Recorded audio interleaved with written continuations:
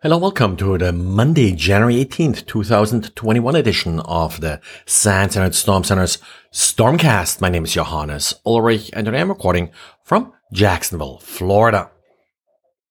This weekend, Guy wrote a diary about some scans that he saw in his honeypots looking for DNS over HTTPS endpoints. So what these scans are looking for are systems that are configured to accept recursive requests via DNS over HTTPS. DNS over HTTPS, of course, has sort of caused a big stir these last couple years as browsers sort of more and more embraced it as a more privacy-preserving protocol. The countermeasure often deployed by enterprises is to block access to certain DNS over HTTPS services like the well-knowns, like, for example, Cloudflare, Google, and the like.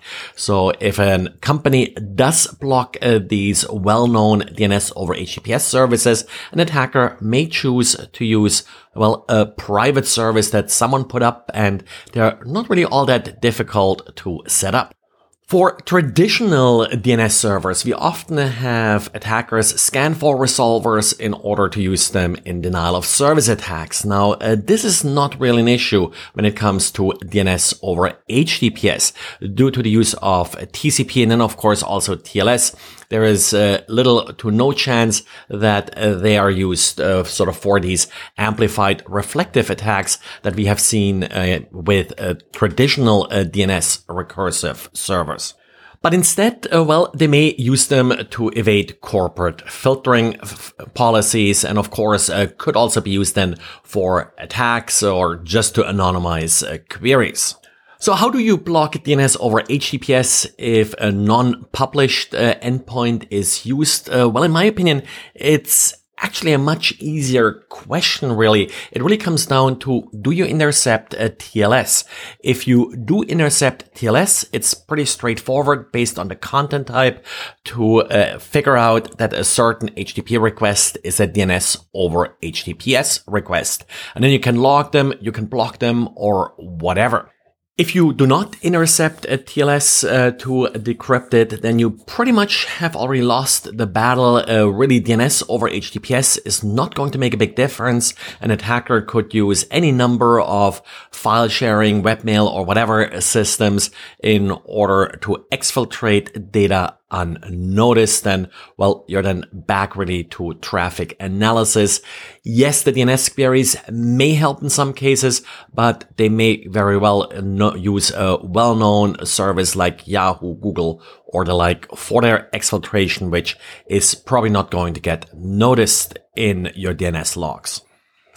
Well, I hope you still remember the zero logon flaw. Yes, it's like half a year ago in August is when it was patched, and one of the fixes was not just to apply the patch, but you also needed to enable the enforcement mode in your netlogon domain controller.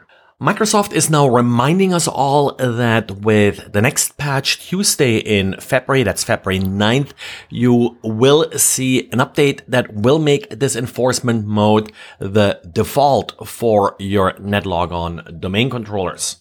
So before that date arrives, take a look. If any of your domain controllers don't have it enabled yet, try to enable it now and make sure that nothing breaks. If something breaks, it's probably easier to undo this now before it becomes the default.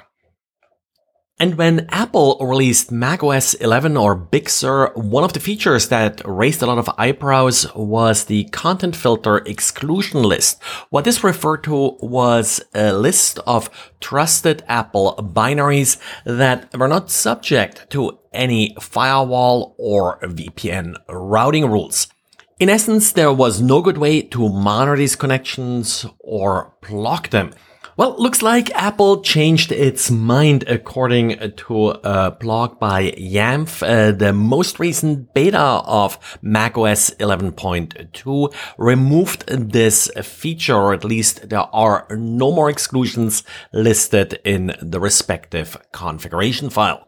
With this, once this version of macOS is released, third-party firewalls like Little Snitch and Lulu should be able to intercept this traffic and block it. Well, and that's it for today. Thanks again for listening, and talk to you again tomorrow. Bye.